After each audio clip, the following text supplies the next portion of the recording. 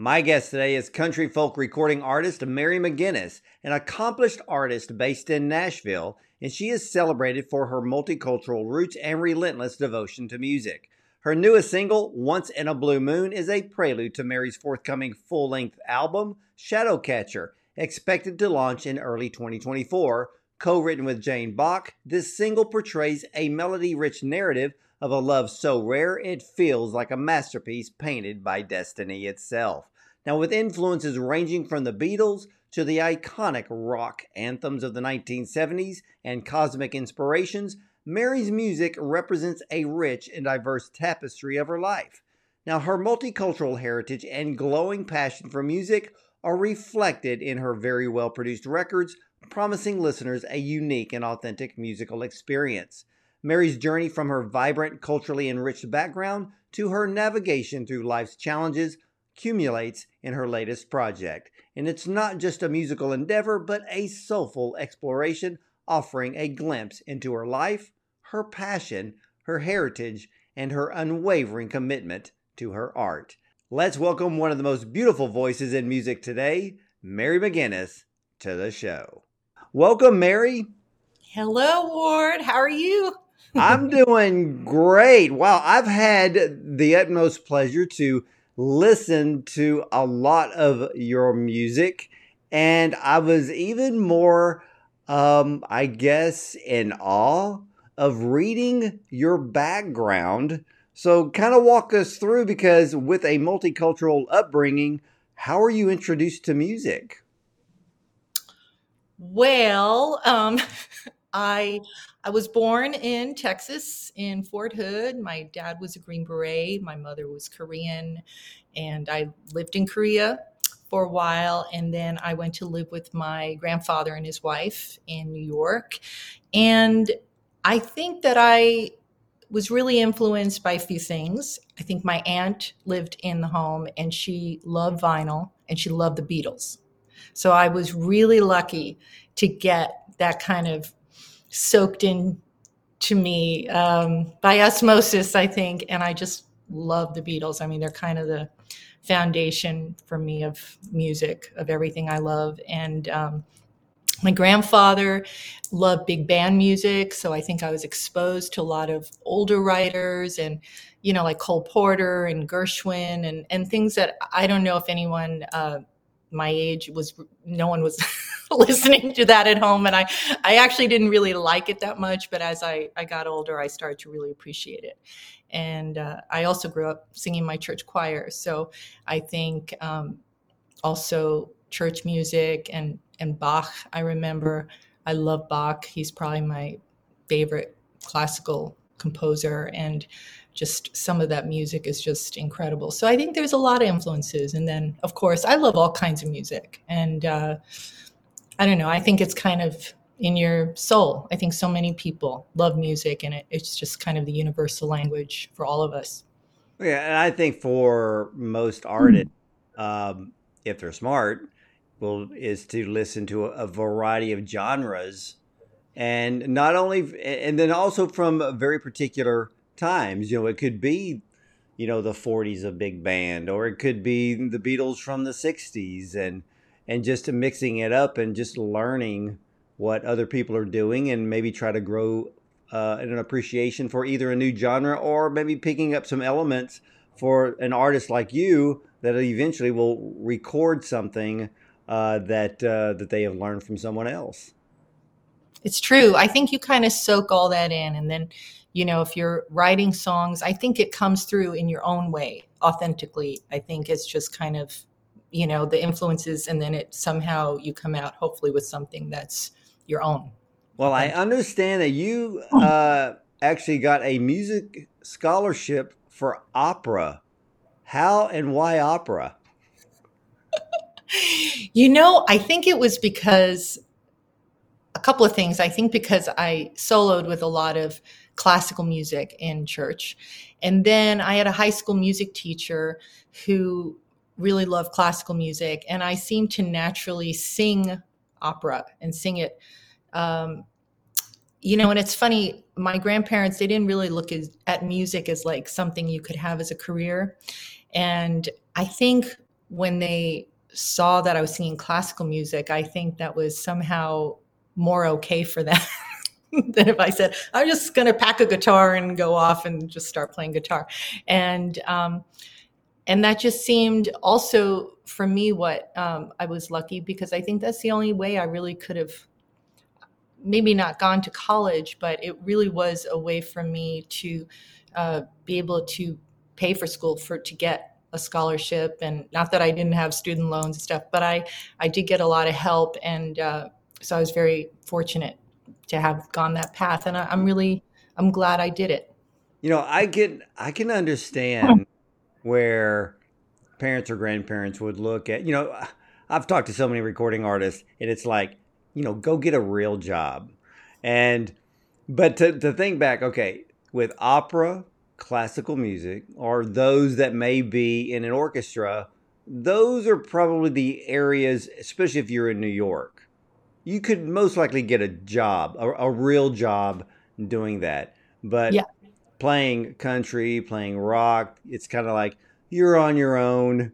You know, you're not going to really get hired. It's like maybe playing for tips or something at a bar or a lounge. But I can understand where the whole classical thing is like, yeah, that's stable employment. Yeah, I don't know. That was somehow more approved or something. It's just strange. I think about that. I don't know, kind of know why that happened, but I also had a deep love of classical music, and I seemed it seemed easy for me to do that at the time. So no complaints. I mean, I left it because I really wanted to start writing, and I was influenced by so many other kinds of music that I couldn't see staying in that world. Well, yeah, I even read where you performed on stage at Neil Simon Theater on Broadway. Mhm. Uh, how did that happen, and what was that like? I got that while I was in school, and I I tried to take like one class while I was doing it, and it was not doable.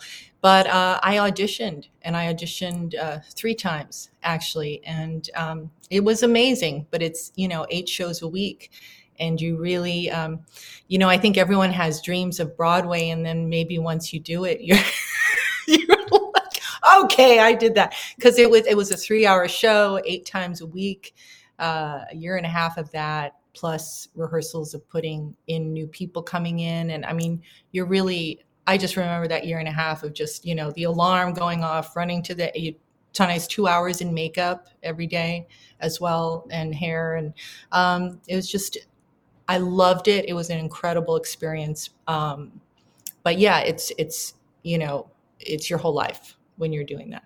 I really, Yeah, there's no time to rest. There's no time to live your own life. And then if it's a hit on Broadway and ends up with a 3, 4, 5 year run, that takes everything out of you. oh yeah. I mean, I think I laid in bed for after I was just got out of bed for like a month. But yeah, and there were people who had done one Broadway show after another, and that's their life, and it's a great way to do your art and do music. I don't know if it's for everybody, but I'm very grateful that I got the chance to do it. Yeah, because you've had a lot of different experiences when it comes to music. But I was reading, and how did you go from barely making it on the streets of New York City to making the decision and head to Nashville? Well, there was some time in between there. There's a lot of Yeah, time in was it between. there? I think there was an LA between that. Yes, there's an LA in between there. Uh, Struggling on the streets of New York for sure. And then, I mean, I think that's just the nature of being an artist too. It's like you can have. I remember bartending in LA, and someone came in from the Broadway show, and they're like, "You're bartending?" I was like, "Yeah." I mean, if you're not working, or you're trying to do something else, or it's that's the nature of being an artist. I think you have to be okay with that. And so yes, I was in LA, and that's kind of where I started um, teaching myself guitar, and started songwriting and going to open mics and I was also doing, and in New York, I had started doing like some acting or commercial. That also helped me, but it was always kind of a means to support my music. So I've done like a million jobs, that's for sure. Well, and that usually happens with most recording artists. And I know that you went on to record at least what, 4 albums with various producers. But didn't you perform under a different name? I did. I'm Why not did going to. you? Why did you do that? No, you don't have to tell us the name, but why did you do that? I think I wanted to differentiate myself from what I had been doing. And I thought, oh, I need to really, make a change. And this is the change for, you're like young and whatever. But, and so, yeah, I made it under another name and I toured under this other name and different, so, and then in 2020, I was like, I'm good with my real name. And I feel really like it suits who I really am. I went back to my music. I also associated, I think, my real name with some kind of not so great memories of growing up and stuff. So I think I was fine with that. I had done my personal work on myself. And so I was okay with being Mary again. Well, that's good, and it's yeah, yeah. But I think the whole LA thing is like, okay, what am I going to call myself? Going to be Ziggy Stardust or Cher? I need. It's kind of like I need just to have one name, to be a star. And but then finally, people find out who they are within themselves. But for you, you have this long history of doing so many different things, living in many different places. That must really help your songwriting. I think it really has. And I think I underestimated how much the experiences would. And I think starting out as a songwriter, I was writing more about surface topics, more like poetry put to music. And I think, I think we're always evolving as songwriters. And I feel like this record has more stories on it or things that really reflected what's going on in my life and just trying to tell it in a narrative or saying it in a way that could also be, music. So I think we're just songwriters. We're always just trying to get better. Well, I also understand that that you actually hit number one on the Billboard electronic dance chart. Was that under the pseudonym back in the day? Yes, it was. Yes, it was. What now, was that a shock to you? Yes, it was. And then I remember a friend of mine called me, and he had been number one and had a lot of hits. And he was like, "So has your whole life changed?" I was like, "Not at all. Not right now." It was also, it's funny, it was kind of happening after I had my daughter. So I really wasn't looking to tour. Then I really didn't want to leave her. I really didn't want to miss a minute. So it was really great. It's a great validation when something like that happens. But I think, yeah, it was a part of my life and my music evolving that I was finally like, oh, I don't want to do that anymore. That doesn't really feel like me. Well, It didn't, I kept playing a lot of your songs over and over again, and you have that sound, kind of like Linda Ronstadt. But I think your voice, singer. My huh? favorite singer. Yeah, She's and my I favorite think singer of my life. yeah, and I think your voice um, is actually a step above hers. And when I listen to your song Double Vision, which I love that song, Double Vision, it's pure sound of the 1970s. And of course, that's to me, that's the era when songwriting really mattered. The song has a beautiful melody, but I think most of that attributes to your own voice. Wow. That's huge. I mean, I think Linda Ronstadt is just the greatest. And Double Vision, it's funny, that was I was still rewriting that the morning that I recorded that. So That's usually I how it happens. and it did become one of my favorite songs. I wrote the words with Greg Becker, who's a great writer, and I wrote the music. And I was definitely influenced by the 70s. I think I really, I remember telling the producer, especially at the ending for that kind of mantra, "You're already there." I said, I'm also a huge fan of the Eagles. And I said, I really want that Eagle sound. And, we really kind of aspired to that. And I loved how it came out. Thank you. It's one of my favorite songs too. Yeah, I mean, you mentioned the Eagles, and that's one of my favorite bands. And I guess with Double Vision, were you listening to things like a Peaceful, Easy Feeling? Trying to think of some of the slower ones that they would do. New Nice. Kid in Town, Desperado. Last Desperado. Night, one of my favorites. One of these nights. And So, oh, which is your favorite Eagles album? I'd have to say, and I have some of their vinyl as well, but I just love their greatest hits because I just love one right after another. The one with Oh the yeah, yeah, well, the horns. yeah. Yeah.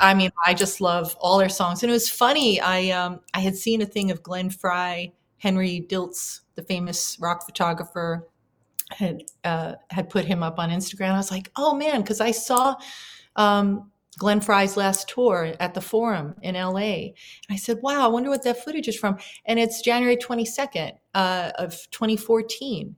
And I remember I was just looking at it like 2 days ago and I was thinking, wow, they sounded as good or better than their records. They are so amazing. And I had seen them once before at Staples, but the Forum was smaller and a lot more seemed like where they fit, and I'm just so grateful that I got to see him because he really is, if I could reincarnate as a musician, Glenn Fry or John Lennon, I don't know, but he is, you know, their heart and soul. They're Well, just, now that has me thinking. I'm wondering if you should team up with Timothy B. Schmidt for a duet.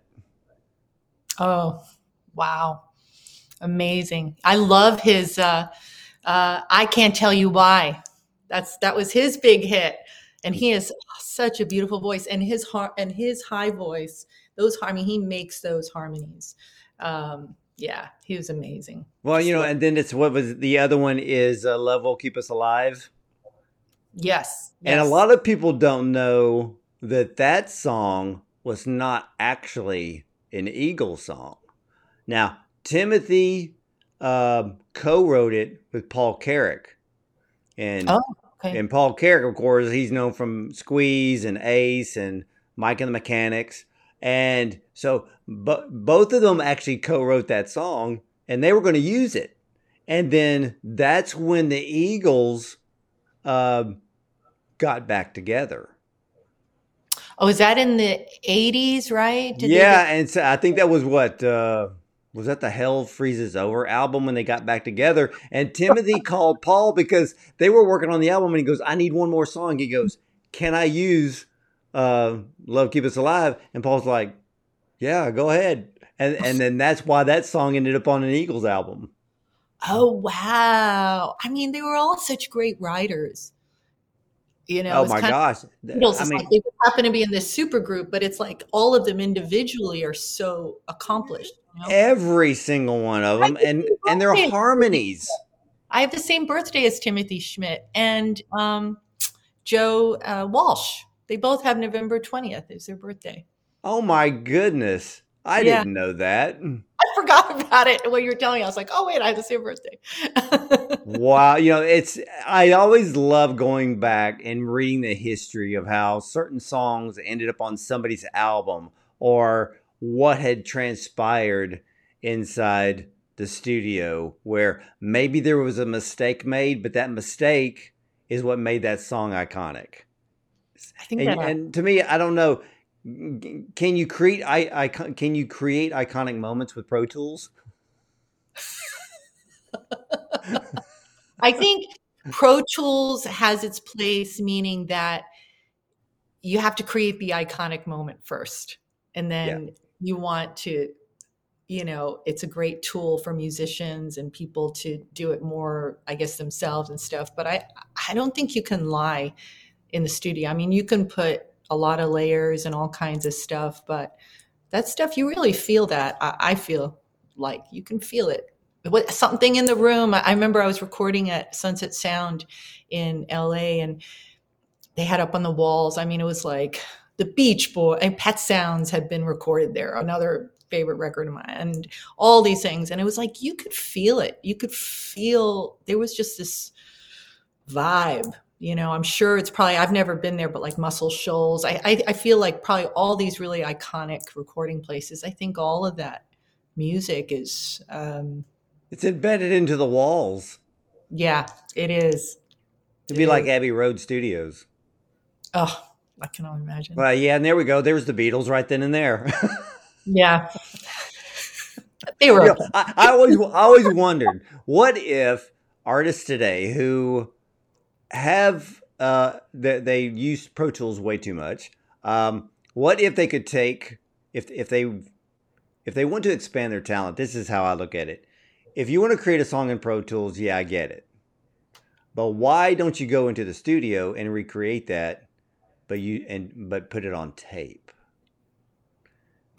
And stretch yourself. Of course, most recording studios probably don't even know what tape is. I think a lot of people I've been seeing, I know at Muscle Shoals they record to tape. I saw someone saying they were recording to tape. I think I might have recorded to tape a little bit at Sunset Sound. I know, I mean, there's I don't know the details, but I mean, it's crazy. They got to slice it. I remember them showing a thing of Brian Wilson because he used to be all into that, and he's such a genius, but slicing it and putting it together. And I've just seen little things, documentaries and stuff where they show talk about what a job, what engineers had to do then, it's like okay, so you brought up the Beatles earlier. Most people have never realized what a recording session was like with the Beatles. So yeah, George Martin, and they would be in the studio, and a lot of people don't realize that, let's say you picked up, they had a particular song that they're going to record, and they would actually slow and say John's going to sing the lead. They would slow down the tape. So that way, if somebody's listening to a Beatle record, and let's say somebody's like, hey, let me grab my guitar, I want to learn and play that song. They're listening to it as it's recorded from the vinyl. But if you studied it long enough and know how they actually recorded it, I'm surprised that anybody even knows how to play a Beatles song. Because it's kind of like in Van Halen. Michael Anthony got so freaking ticked off because, a bass player is going to play 4/4 time. Eddie writes all his music in 3/4 time. Oh, wow. So it's like, can we just go 4/4 like everybody else? And he writes in 3/4, and then that puts Alex, having to change some things.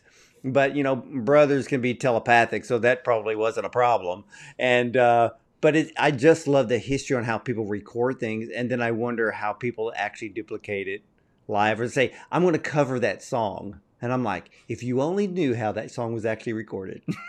Well, I think that's why, it's a great song. It can be done anyway, but I think then the artist has to, I just think it's a mistake to ever try to cover an iconic song, like really try to cover it, because it's done. It's really done as great as it can be. Nothing will be as great as that recording. So you try to bring your own spin to it, knowing that, you're kind of paying homage to that artist. Well, do you ever go on Instagram and watch reels and watch people cover songs from other artists? Well, I think that comes up everywhere now, TikTok and Reel, it'll just come up. But I don't think I go search for it, but I think it just comes up on your scroll. Do you ever sit there and kind of be like Simon Cowell going, I'm just gonna I'm gonna go. I'm gonna bow out of this one. Yeah. That's the Yeah, that's the political way. Yeah. I got you. I got you. And I think but it's like food. A taste in music is very different, and everyone has a different taste. And I think it's like the same with food. yeah, yeah. We'll just keep it there for sure. Now I know that you have a couple of brand new singles out. You have a new one, "Once in a Blue Moon." Tell me about it. Well, Once in a Blue Moon was the first single I started releasing in end of September. And that's really kind of my attempt to write more of a standard type of song. Of course, I wanted pedal steel in it, and because everything was a little better for me with pedal steel, probably my favorite instrument. And Joe Pisapia, who was, an incredible producer for me on this record, and he plays pedal steel. He kind of plays everything: banjo, mandolin, guitar, acoustic, electric. I mean, he was playing everything on this record. And I had a lot of great musicians. But I think, yes, that was just, I wanted to write a song that I had that Once in a Blue Moon lyrics and the melody for, I was carrying that around for a little while, but I finished it with Jane Bach. And yeah, it was kind of effortless once it was started. This was not a song that had to be rewritten and written over again. This was pretty effortless. And then I released Double Vision in November. Oh, so Double Vision was after Once in a Blue Moon? Yes. Once in a Blue Moon, Once in a Blue Moon was the end of September, and then Double Vision was about 5 weeks after that. So, And then you have a brand new one that was just released, Touchstone. And Touchstone, when I was listening to it's a little bit more of a folk song, but it has a bit of a gospel tone to it. Tell us about it. Oh, wow. You're saying so many interesting things. I never thought of it that way. I released Touchstone December because I just thought it was kind of a cozy song and kind of more rusticy and folky. And I feel like that's what I'm feeling. That's kind of what I want to listen to in December. And so I picked a song that I thought was just kind of a good feeling song, about finding your center. Touchstone is really about music, or being grounded in when you feel, you can't find your feet, finding what it is for you, whether it's whatever it is, having something to come back to, or your family, or whatever it is. So when people listen to your music, because when I was sitting there listening to all of the songs, it's almost difficult to put you in a particular genre. I mean, country, today's country, you could pass for that. Folk, there is that little bit of folk, but it's not overly done. But I think too, with the way pop is today, you'd cross over extremely easily. Thank you. It's been interesting just hearing all the different genres or people kind of saying, I'm not sure. I also feel like on this record, I didn't necessarily make it easy for anyone to figure that out, because I think it's pulling from all the kinds of music I like. There's song that's very Celtic. There's something that's 70s and more yacht rock. And then there's kind of... Hey, yacht rock rules. I love yacht rock. And then I feel like, and then there's, something like more Eaglesy, or it's, it just came out that way. I didn't try to write anything and anything specifically. I just went with how it came out, what felt good for me and what served the song. So yeah, and I noticed that on the song credits, you either wrote it or you co-wrote all of your songs. Yeah.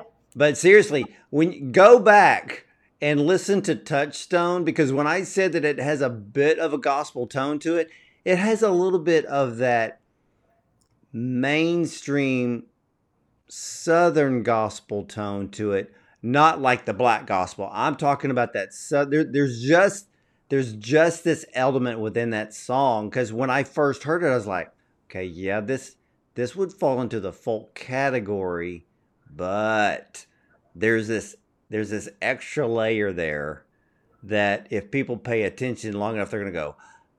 Because my wife is like that. She'll listen to a song. She goes, "Did you hear that?" And I go, "Hear what?" And it's kind of like, "Didn't you hear the bell on the back?" What bell? And so, all right, hey, did you hear? Here? Yeah, and it's like, hey, did you hear him walking that bass? Say what? And so I'm just like, so I'm the one that has to, I'm the one that interviews all the recording artists, but the rest of my family's like, they can dissect a song like a surgeon.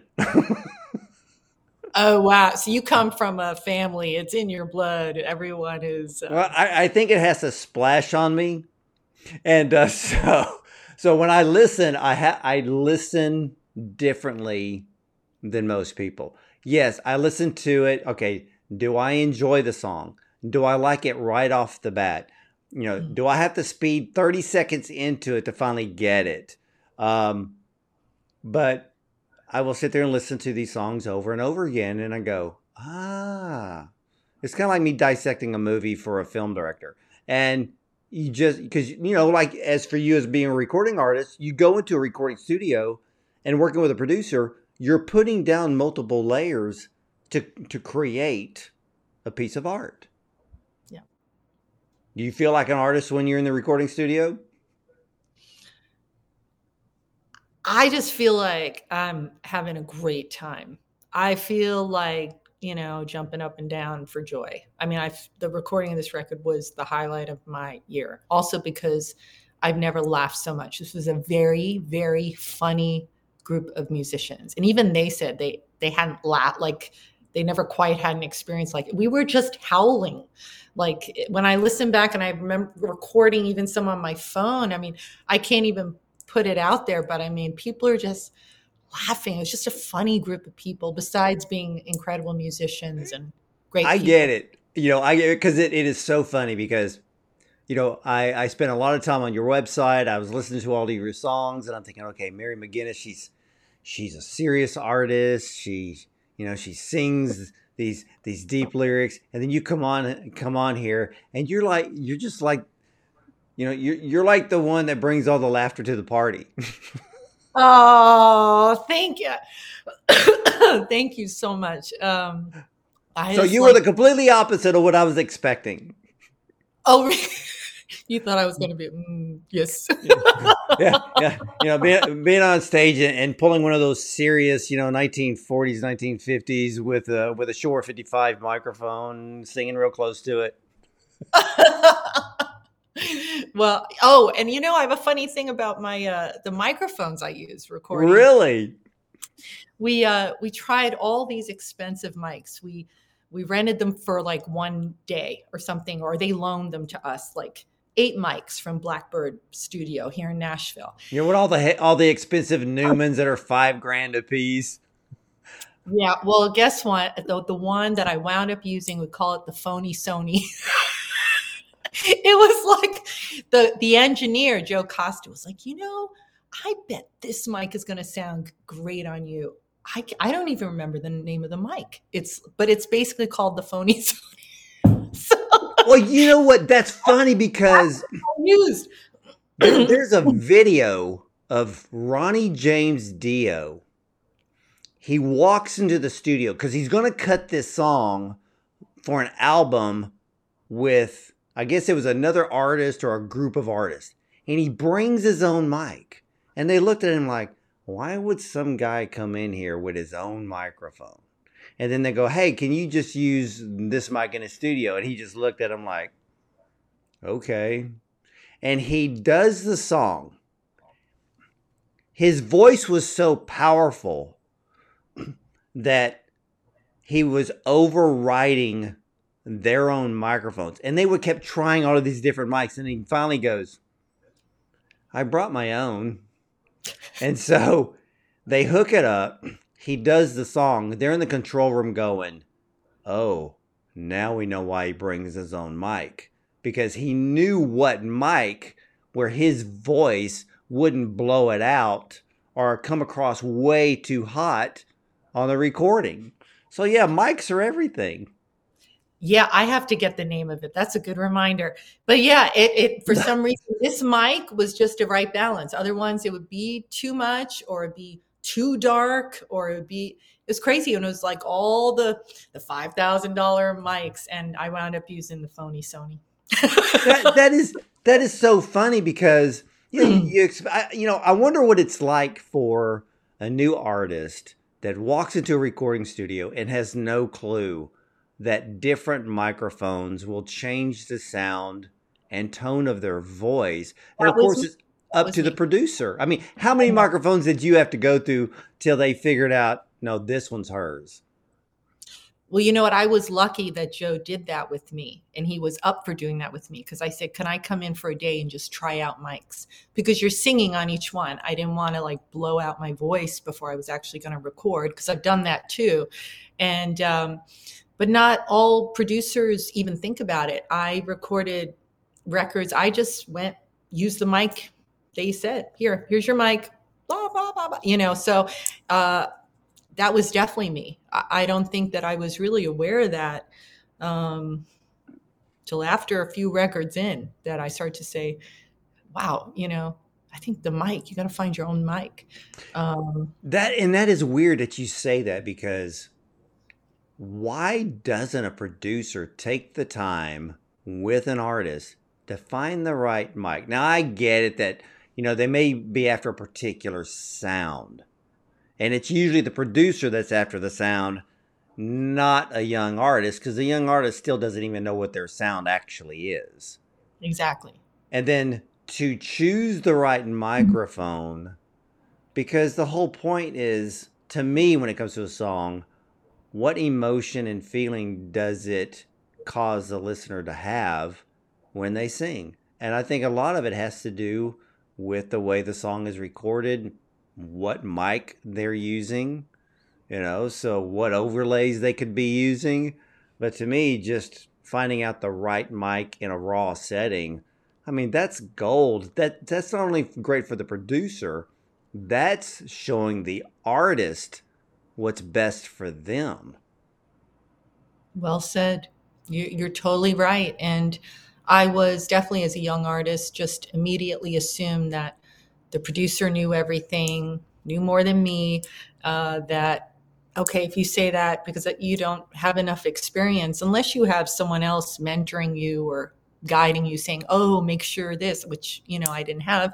And I think that is the plus side of having now done this for a longer period of time, is that when I went to work with Joe, like I said to him, I said, you didn't just hear my music, you hear me. It was very much the two of us had the same vision, like right away.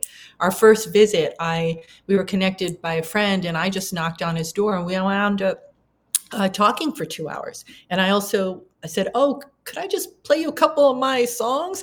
We finished one song on it, Spellbreaker, the only song I had started in LA. And I said, I'm stuck on this one part.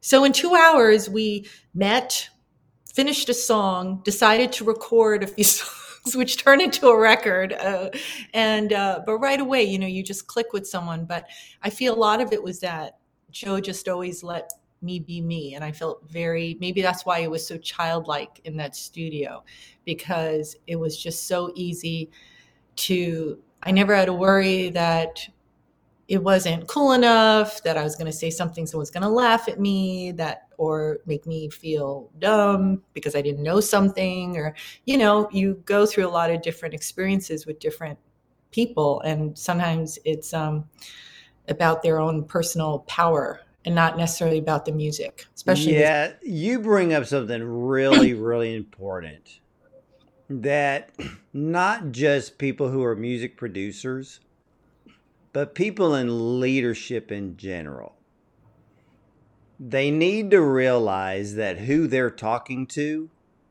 doesn't know everything. Don't treat them like they know everything. be open to the fact that they don't know, and it's your job to teach them. So it's kind of like the producer. It's especially working with a young artist. The young artist isn't going to know jack. They've been sitting in their room. They've probably been playing in a bar or a lounge, performing for people, practicing the songwriting, but then they finally have what it takes to go into a recording studio, maybe get signed by a label of some sort, and have the right producer to really mentor them through the whole process. So that way the experience is made right then and there. So when it comes time for the next song or the next album, they're far more prepared than ever before. So true. Very true. And I think that is, some of that comes from experience, but when you talk about someone being in a leadership role, I think that's also someone's personality, their who they are as people, what they're, are they an artist too, in the sense that they're producing, or are they in it for other reasons, or, and it's also about just being kind, just about being kind. That's the number one element. Feel, not included, or like they don't know enough, or, I remember definitely being young and not knowing, and I'll still sometimes feel, have felt awkward in situations, because if someone makes you not feel included, you don't feel included, and that's okay. But now I'll just like, okay, I don't want to be around you anyway. But when you're younger, you don't know that. And you're just thinking, oh, I don't know anything. Exactly. Now, when is your album Shadowcatcher debuting? Next Friday. Really? Mm-hmm. How exciting is that? I'm so excited. I really am. I'm the most excited about this record than I've ever been about any project that I've done. Truly. Wow. And I think, what has been the feedback to those who have listened to the songs? I think really great. I think people, are surprised, and everyone seems to have their own take on it. Whether it's genre or what they think it reminds them of, or that's what I love though. And that's why I often, if I'm posting something, I won't always want to tell what the song's about. I really like people to just have their own interpretation of it. And it's been really, I'm starting to get some great support. I'm really grateful for it. Oh, fantastic. And you plan on touring on it? Yes, I do. And it looks like I have a tour shaping up in the spring, later in the spring in the UK. And I already have another date, some dates to play in June as well. And I think I'm also going to do a release show with my producer and everyone who played on the record. I'm just waiting for the date, and I'm pressing vinyl. And so I'll also do a vinyl release, and just, there'll be a lot of shows this year and getting it out there, but I'm really excited. Well, you ought to be. Your songs are fantastic. And ladies and gentlemen, you got to head over to marymcg.com and take a listen to her music. And I can guarantee you one thing: you will be an instant fan. And Mary, I've had a blast with you today. You're more fun than I expected. That is a huge compliment. Thank you so much. I get a kick out of that. She thought I was going to be all serious. Be one of those very serious. Exactly.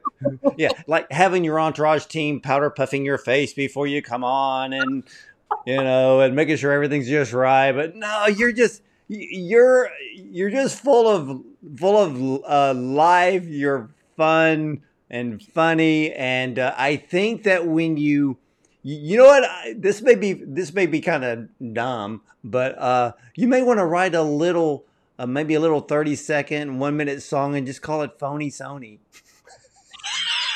That's so funny. I know they kept calling it that. I don't even know what it is. I have to get the name of this mic because I got to use it again. Well, let me ask you this. I haven't thought about that since I recorded. I was like, oh. well, what kind of microphone do you use if you're singing in a venue? What do you bring? Oh, I just use usually I just use whatever they have because their whole place is set up for that. Because I've done that. I'll always bring my mic. Oh yeah, that would make sense. Inexpensive Shure mic.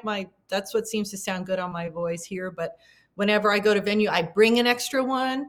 And I mean, it kind of, because sometimes you're singing on mics that have been sung by a lot of musicians, and I know some people, they're like wiping it down with especially rehearsal spaces. It's like, oh, bring your own screen, right?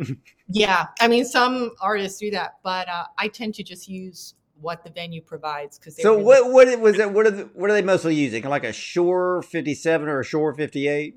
Yeah, that's always what I wind up using, or the it's the black one. It's totally the OM something. It's also I would get up and go check it out, but I'm not going to leave your screen. No, that's okay. That's okay. It's so funny how far technology has come, but microphones rarely change. You can't mess with success. You can, and that's why, I mean, and some of those mics, from the 40s and 50s, they're so expensive because they are so precious. They were done. Well, they're ribbon mics too back in the day.